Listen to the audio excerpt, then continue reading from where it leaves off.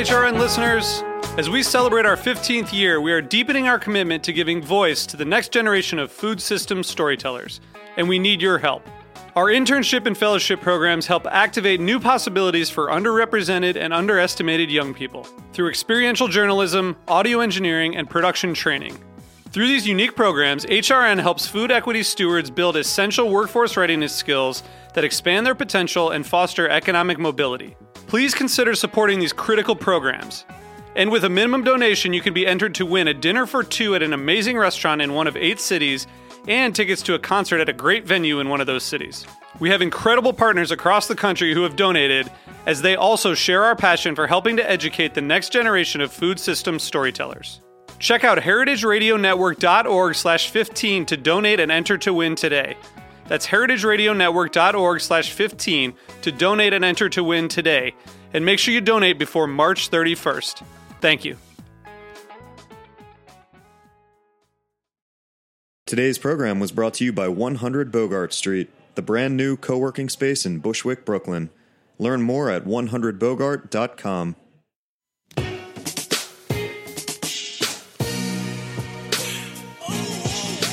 Thank you for listening to Heritage Radio Network.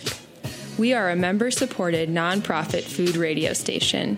That means that every single thing we do, from broadcasting 35 weekly shows for free, to bringing you exclusive content from sold-out food events across the country, to offering scholarships to high school students, is only possible thanks to the support of our loyal members.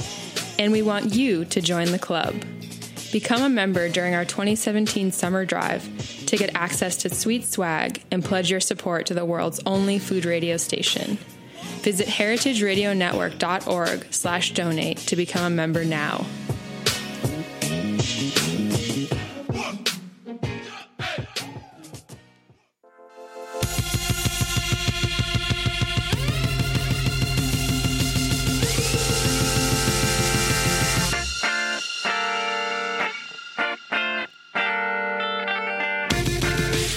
Hey, and welcome to the Food Scene on heritageradionetwork.org. I'm your host, Michael Harlan Turkel.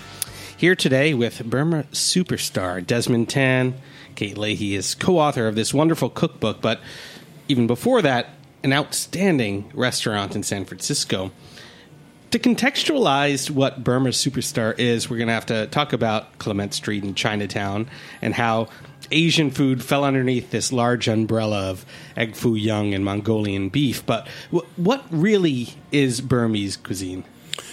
Well, Burmese food is a mixture of... well, let's go back to where Burma is. Burma is surrounded by China, Thailand, India, Bangladesh.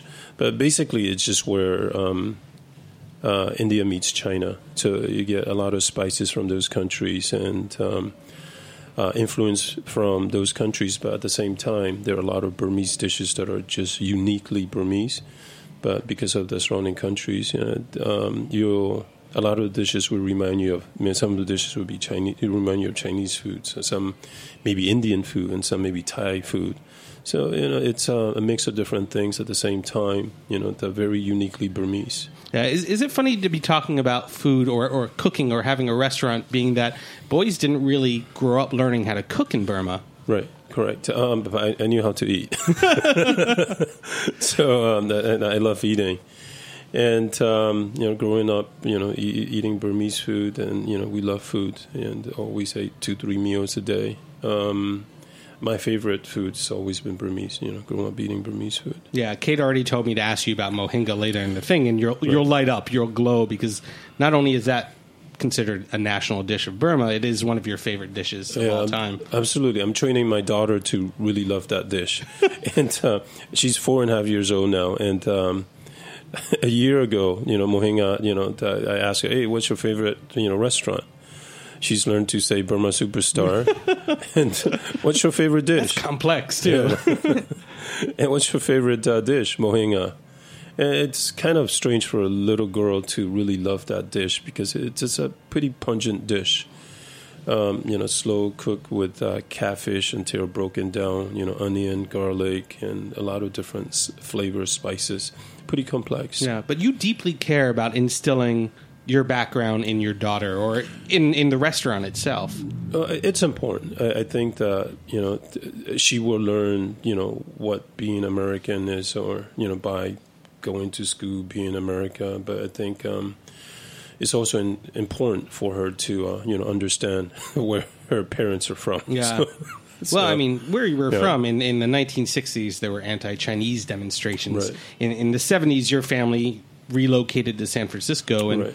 in the 90s, you were involved in the tech boom Right. in San Francisco, in Silicon Valley. That's very different than raising somebody or growing up. I think I'm fortunate that I feel like I born almost raised in Burma. I still speak the language fairly fluently, and I feel like I know American culture really well. And I'm fortunate, putting those two together. What is it that America wants to eat? And how do I, and I love Burmese food. How do I translate that, so that people can enjoy the food? So there are a lot of dishes, tea leaf salad, mohinga, ono kaosue, all the curries are interesting. A lot of different countries make curries many different ways, but I just happen to love Burmese curries, which is similar to Southern Indian curries. Yeah, I know the first time I ever came to your restaurant, I was smitten. But it was so exotic.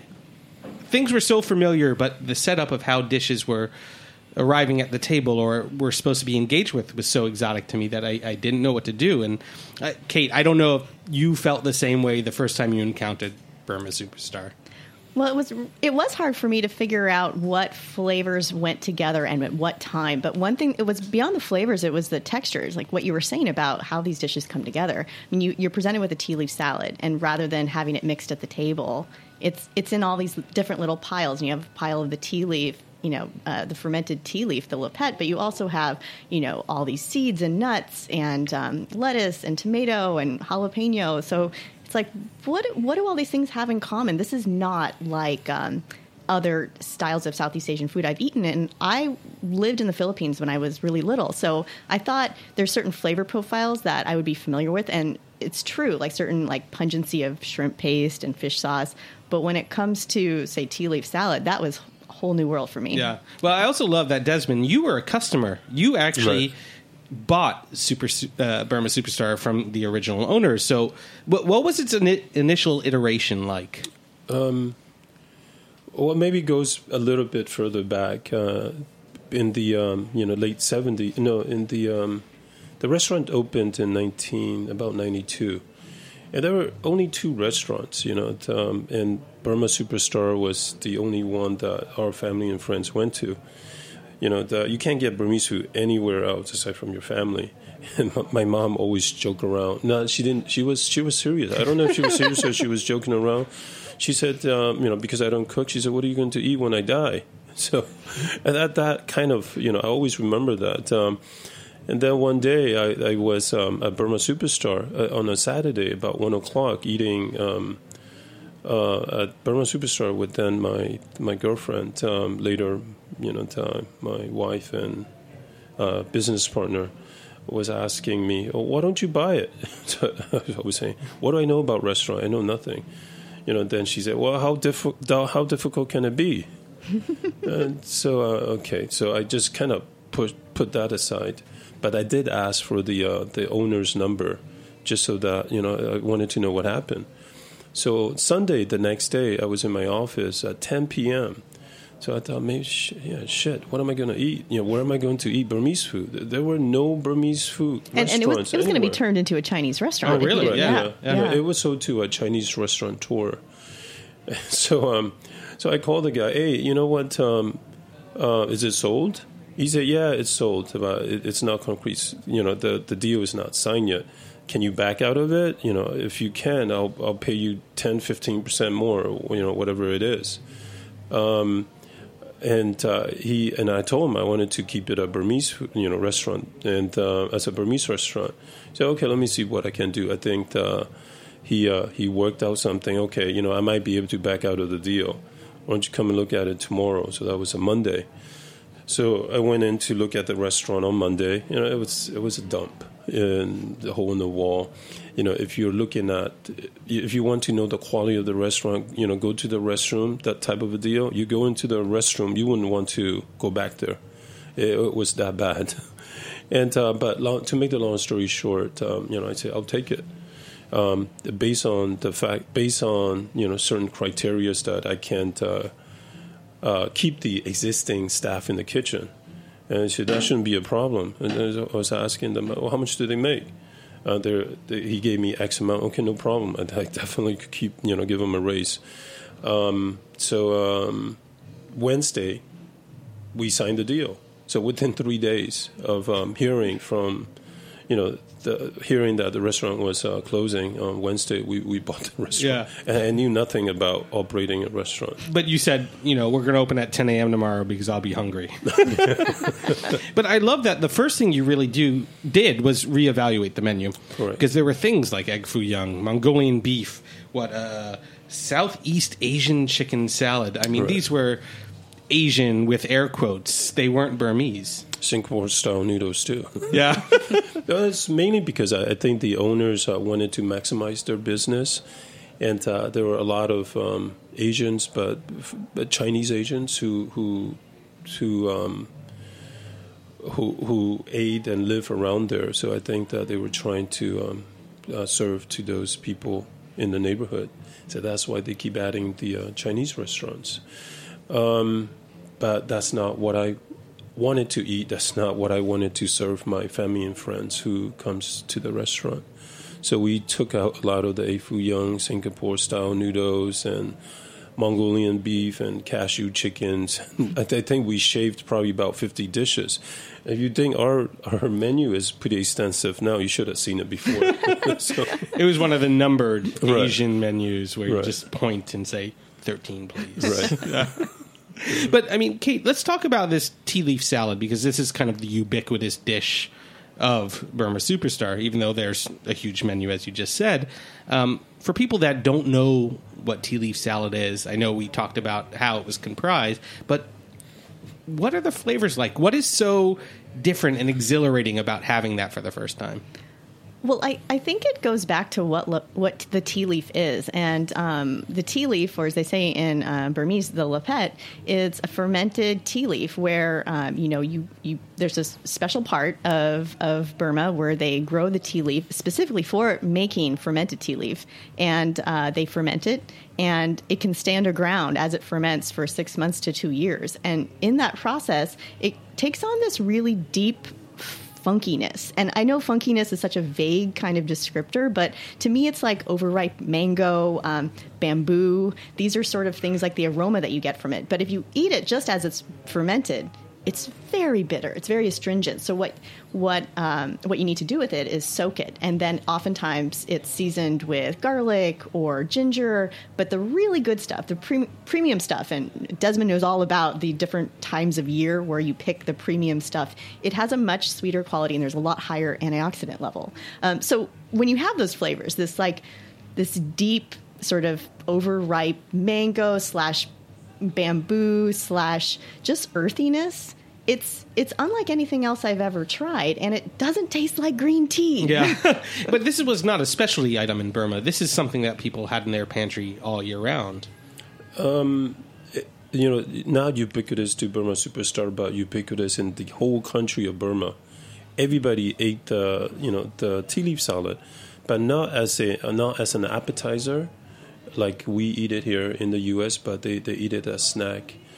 Midday, late in the afternoon, usually with either beer or tea, and that was their snack. And right, like the snack packets that you see all over in Mandalay and Yangon and all over the countryside. You have instead of a bag of chips, you have a bag of this laphet with crunchy bits, and that would be a little snack. And I think Desmond, correct me if I'm wrong, but I think students will get these little snack packs because the tea does have caffeine, and it will give you that little boost. And I think, to keep them up. Maybe that's part of what makes it so addictive. Yeah.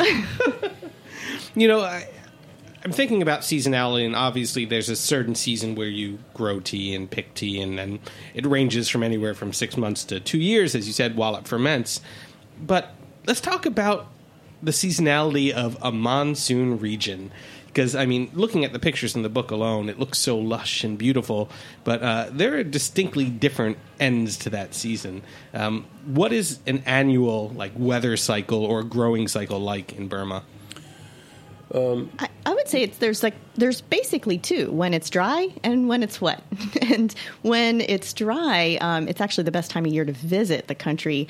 But you're going to have some of the ingredients are going to be a little bit more limited because you're not getting as much rain. So you see a lot of, say, dried beans will be prepared as side dishes. There's always Chinese mustard and cauliflower, but you move into the rainy season, and then all of a sudden there's water spinach everywhere. Then you're getting a lot more fruit. Like the variety of fruit just increases. You get papaya year-round, but in the rainy season, you get all these other tropical fruits too. Yeah, another veggie that resonates really well with almost all these Southeast Asian countries, but relatively unheard of here in the U.S. or I think in Filipino they might call it kangkong.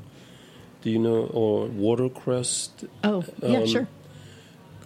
There isn't a word for it in the U.S., but it grows in a pond. It's basically a peasant veggie because it's just everywhere. Do you know which one I'm talking about? When we go to Burma, we eat it. They cook it with shrimp paste. Yes, yeah.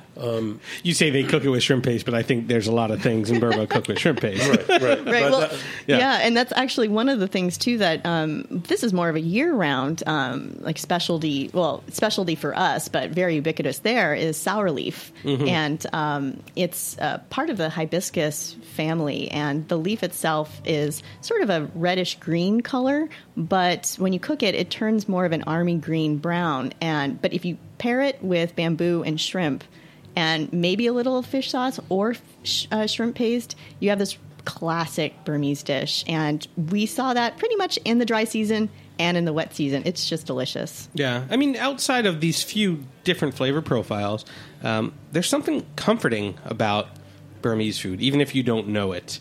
Aside from the tea leaf salad and having things like, what was it? Romaine, fried yellow beans, fried garlic, sesame, fresh tomatoes, jalapenos, dried shrimp. A lot of the textures and flavors seem very similar because of cooking techniques. The stews, the kabats or kebabs, we know these things here in the U.S. now. What do people not know when they first come into Burma Superstar that you feel like, as a restaurateur, you have to explain? Well, interestingly enough, Burma did just open, really open in 2013, 2014. I think a lot of people are visiting. A lot of the people in the San Francisco Bay Area, they do know, Burmese food because of, our restaurant and a lot of other restaurants that are opening. There are a lot of people who've never had Burmese food who are still learning, and eating Burmese food for the first time. I think tea leaf salad is really interesting. It's basically eat your tea. Nowhere else in the world, I think, eat their tea. So fermented tea, mixed with a lot of different nuts and crunchies. It's really interesting. At Sunset Magazine, I think ranked that as one of the actually the best salad of the West. And they also had, a lot of people say there's a party in your mouth. It's a maybe next level salad in America. So I don't know how to really describe it, but people do really love the unique flavor of the fermented tea leaf and all the crunchies that comes with it: fried garlic, chickpea, onion, and sesame seed all mixed in, with the romaine lettuce. And what I would jump into is another thing that people might not understand about Burmese food is actually how accessible it is, especially when you're cooking it. Because I think a lot of times people are intimidated by having, say, a Japanese cookbook, a Chinese cookbook, a Thai cookbook. Do I have to have all these ingredients? Do I have to, spend hours and days making these dishes? And especially when it comes to the curries, there's some of the most simple but satisfying curries I think I've made from Southeast Asia. And you can get all the ingredients pretty easily. If you can find turmeric and paprika, onions, vegetable oil, you can make a lot of these curries. Yeah, and if you don't have the time, there's always quick cooked stir fries. There you go. Yeah. But we're going to take a quick break, and we're going to come back, talk more about curries, kabats, samosas, and mohinga. We'll be right back.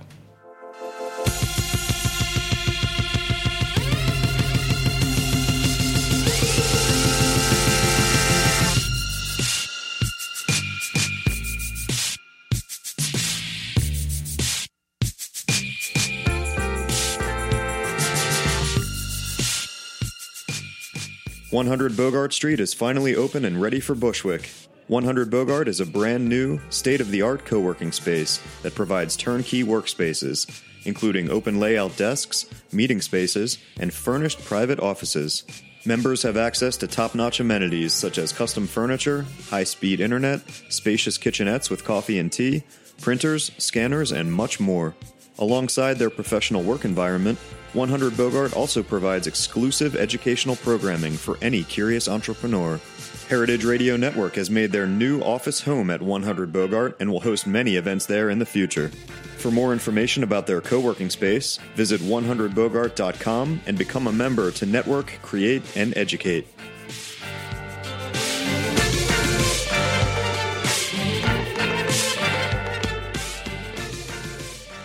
Welcome back to the Food Scene on heritageradionetwork.org. I'm your host, Michael Harlan Turkel. Here again with Desmond Tan and Kate Leahy of the wonderful cookbook and restaurant in San Francisco, Burma Superstar. Now, we're going to kind of go over the menu. A lot of people know what curries are. Kabats are kind of like kebabs. But the samusa is one of the most versatile dumplings I've ever seen because it shows up in salads, in soups, fried on their own. Talk to me about what a samusa is and why it is so versatile. Well, I think what's interesting about, especially a city like Yangon, is that it was a very multicultural city for years. In the 1920s, at least half the population was from South India.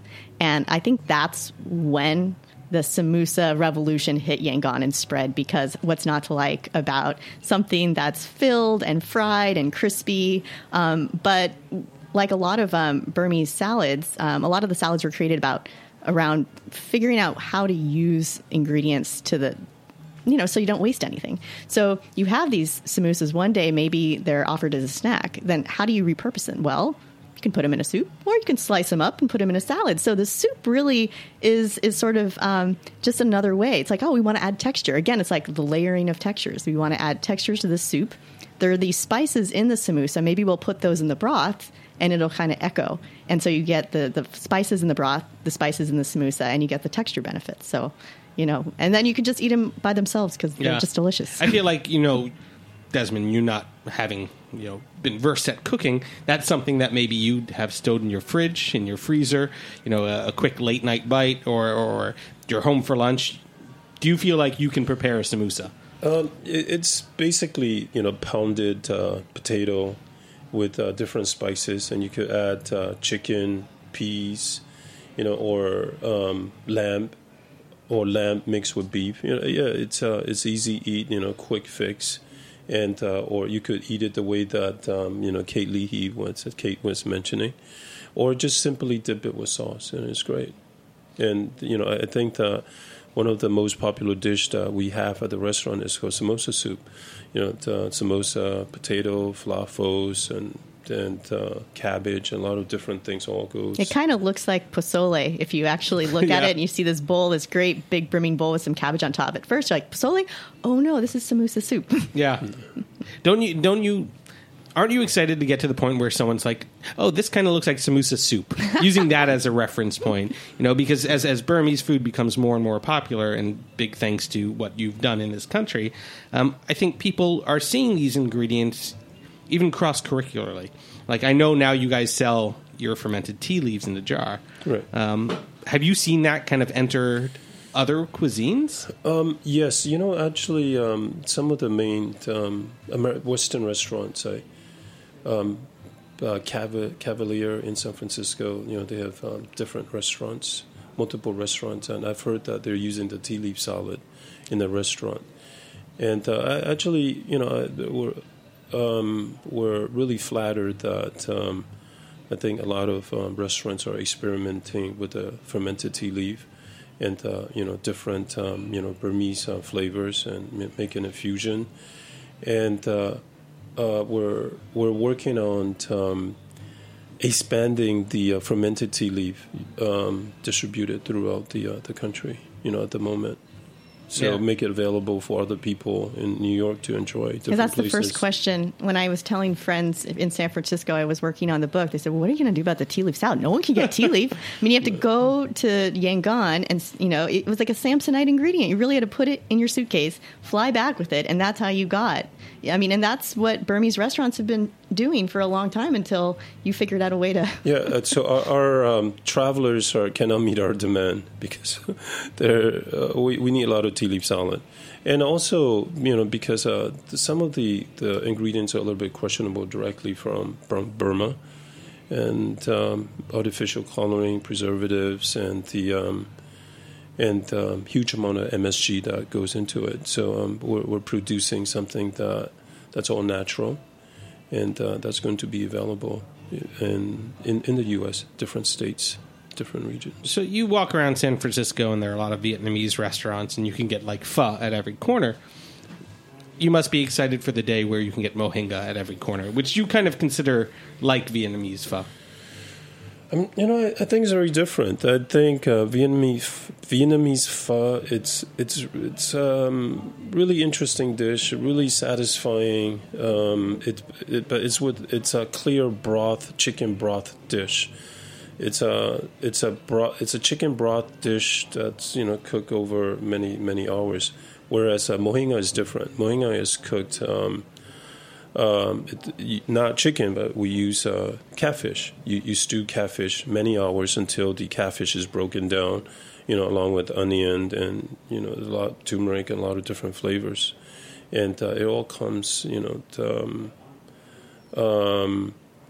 it's very different. I wouldn't say that it's anywhere near close to the pho. I think where it is like pho is the idea that you can eat it for breakfast, lunch, or dinner, and especially for breakfast. And in Yangon, everywhere you go, you can get mohinga, and the best stalls are the ones that have the lines. Just like in any city, you see the line, you want to get in the line because that's where the good stuff is. And I think that's what, if people really like that idea of broth and noodles, the difference is definitely the texture. The broth is a thicker broth, but you have a broth, you have rice noodles, So that's what I was thinking. I think Vietnamese pho is I think it's easier to eat. I think maybe the mohinga might be a little bit of an acquired taste.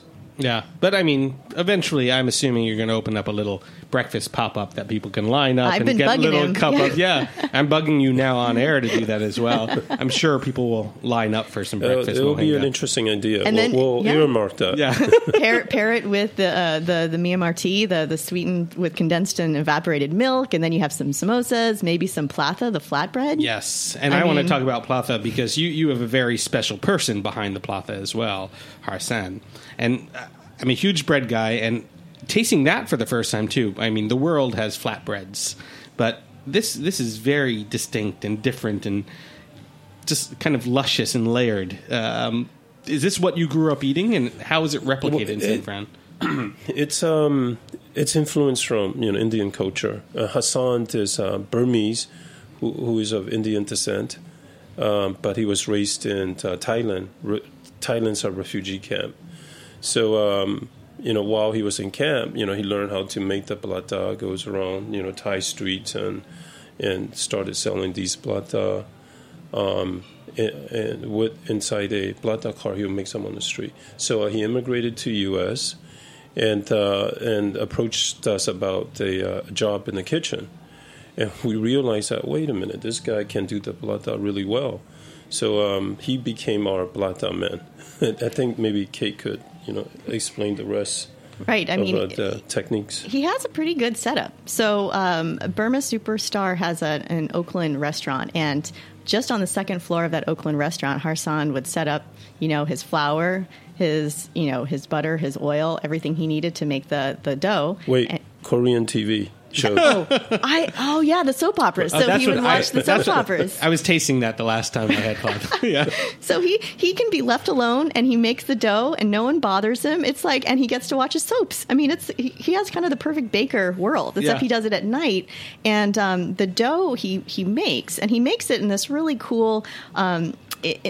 Basically in the cookbook, I put a modified way to make it because I asked him how long it takes to stretch the dough. And it's stretching it, you almost throw it like an expert pizza maker throws a pizza dough. He takes this dough and throws it with a flick of his wrists, and it becomes this translucent sheet. And he told me it takes a month to learn how to do that. I bet it takes longer. So I decided to kind of maybe we do a stretching technique, and it works and it tastes great. But, seeing him do it and watching him is pretty spectacular. And he just thinks, of course, well, it's no big deal. So he gets this sheet of dough and he drizzles it with his butter and oil mixture, and he folds it, and then when it's ready to be griddled, he flattens it out again. And it becomes like what Desmond, you would describe as like a Burmese croissant. Yeah. Because it's the flaky layers. Yeah. Yeah. No, it's so wonderful. I mean, it is it's laminated dough, and it's just beautiful. And I kind of want to point out, Kate, that you were a fantastic cook in your own right, having worked in restaurants like A16, Terra in St. Helena, Radius in Boston. So to write a book like this, and Desmond, to have a kitchen staff that didn't really have a manual, this convergence of someone who knew how to cook and really wanted to learn more about how to cook this, and someone who wanted this recorded, isn't just a cookbook or a tome. This is kind of a revelation of, two different skill sets coming together. That must have been like a really wonderful juncture. I've learned so much. I mean, I just... And it also helps me get out of my comfort zone. So the first day on the job, after I had learned that there were no written down recipes in the restaurants, because the staff didn't turn over. The staff was all cross-trained in all the stations. They didn't need a recipe booklet. And there were so many, it was a multi-language restaurant. So if it was written down in English, who's really going to be looking at it? It could be in Burmese. It could be in a regional ethnic dialect from Myanmar, like Chin or Shan. Or in any number of languages. So they didn't need the manual, but I needed the manual because then it would give me a starting point. So the first day on the job, I go in the kitchen, I have my notebook, and, the kitchen manager had been told I was coming in, but the cooks didn't know who I was, and they thought I was the health department. So I come in, and it's just like, who are you, and why are you asking all these questions? Yeah. But you have a clean bathroom, and that's all that really matters. Well, I think they probably thought Kate was maybe from health department because she's Caucasian, right? Yeah, So. yeah. That's true. Yeah, but and also they probably just thought, well, why is she so interested in learning all these recipes? But it's always great to step out of your comfort zone and learn how other people put together dishes, build the flavors of dishes, and every restaurant does it differently. It's like learning a whole new language in any restaurant, but especially in a cuisine that I wasn't immersed in. And I feel like I'm still learning now when I talk to people about Burmese food. It's like, oh, I wish I had the book back. I would have put that vegetable recipe in there. Yeah. So it's ongoing. Yeah. Well, at least your family can revel in the fact that Burma Superstar will never die. That cuisine is always going to be, bound in this book. So, they can cook it themselves. They can hire their own staff and open up their own Burmese restaurant. But it is here for the future of Burmese cuisine. It's a really nicely done book. I think Kate did a great job. And 10-Speed, Random House, those people are just wonderful to work with. Yeah. And we're really proud of the book. Yeah, as you should be, and the restaurants. But I want to end on a fascinating note. You were telling me before the show, not being a cook and being a restaurateur and walking around, one of your maybe not favorite things to do, but something that you do to keep the quality of Burma Superstar so high is you kind of work in the dish pit. But you have a very distinct position in there. Right. Well, when I first came to the country, I worked at Round Table Pizza. I did dishes. I actually enjoy doing dishes because a lot of immediate gratification. A bunch of dirty piled things that comes in your way, and you're the guy that cleans it up. And there's something to be said about immediate gratification. So anyway, I didn't know how to cook. I didn't know a lot about the restaurant, but so after my daytime job, I go back to the restaurant in the evening, and the only thing that I knew how to do, which is just bus table and do dishes. In those days, it wasn't that busy, so I was able to do both. But while doing bussing and doing dishes, I was able to see the dishes that people didn't enjoy eating. They didn't enjoy it. There are two levels. One, maybe they're if they're full, they want to take it back, and because it's so good. If they're full, they don't want it. Or if they didn't order and they didn't take it back. So that tells me a lot.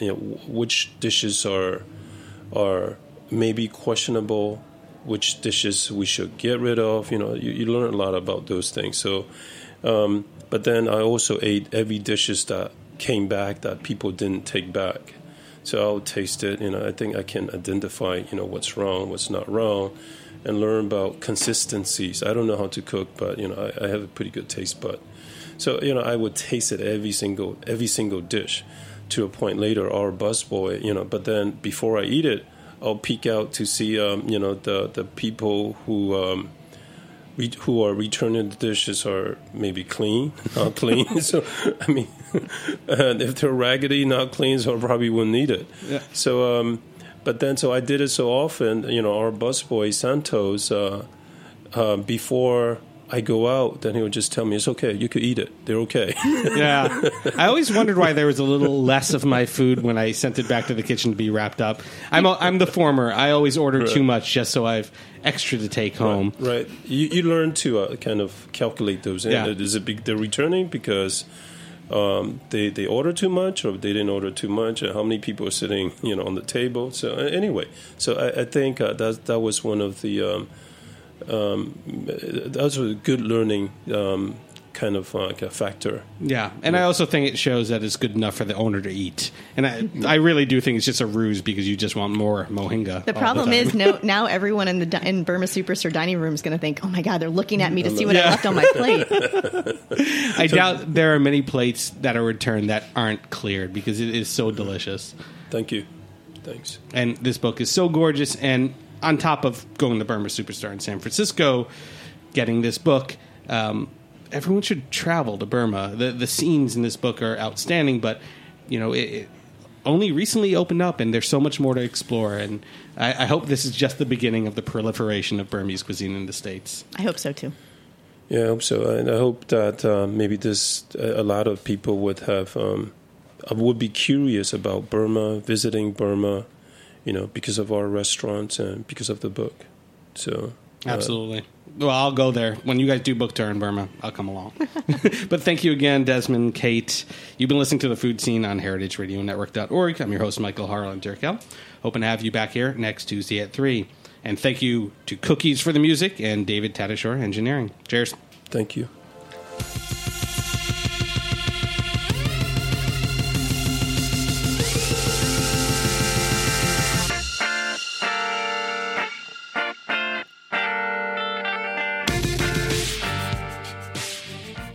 Thanks for listening to Heritage Radio Network, food radio supported by you. For our freshest content and to hear about exclusive events, subscribe to our newsletter. Enter your email at the bottom of our website, heritageradionetwork.org.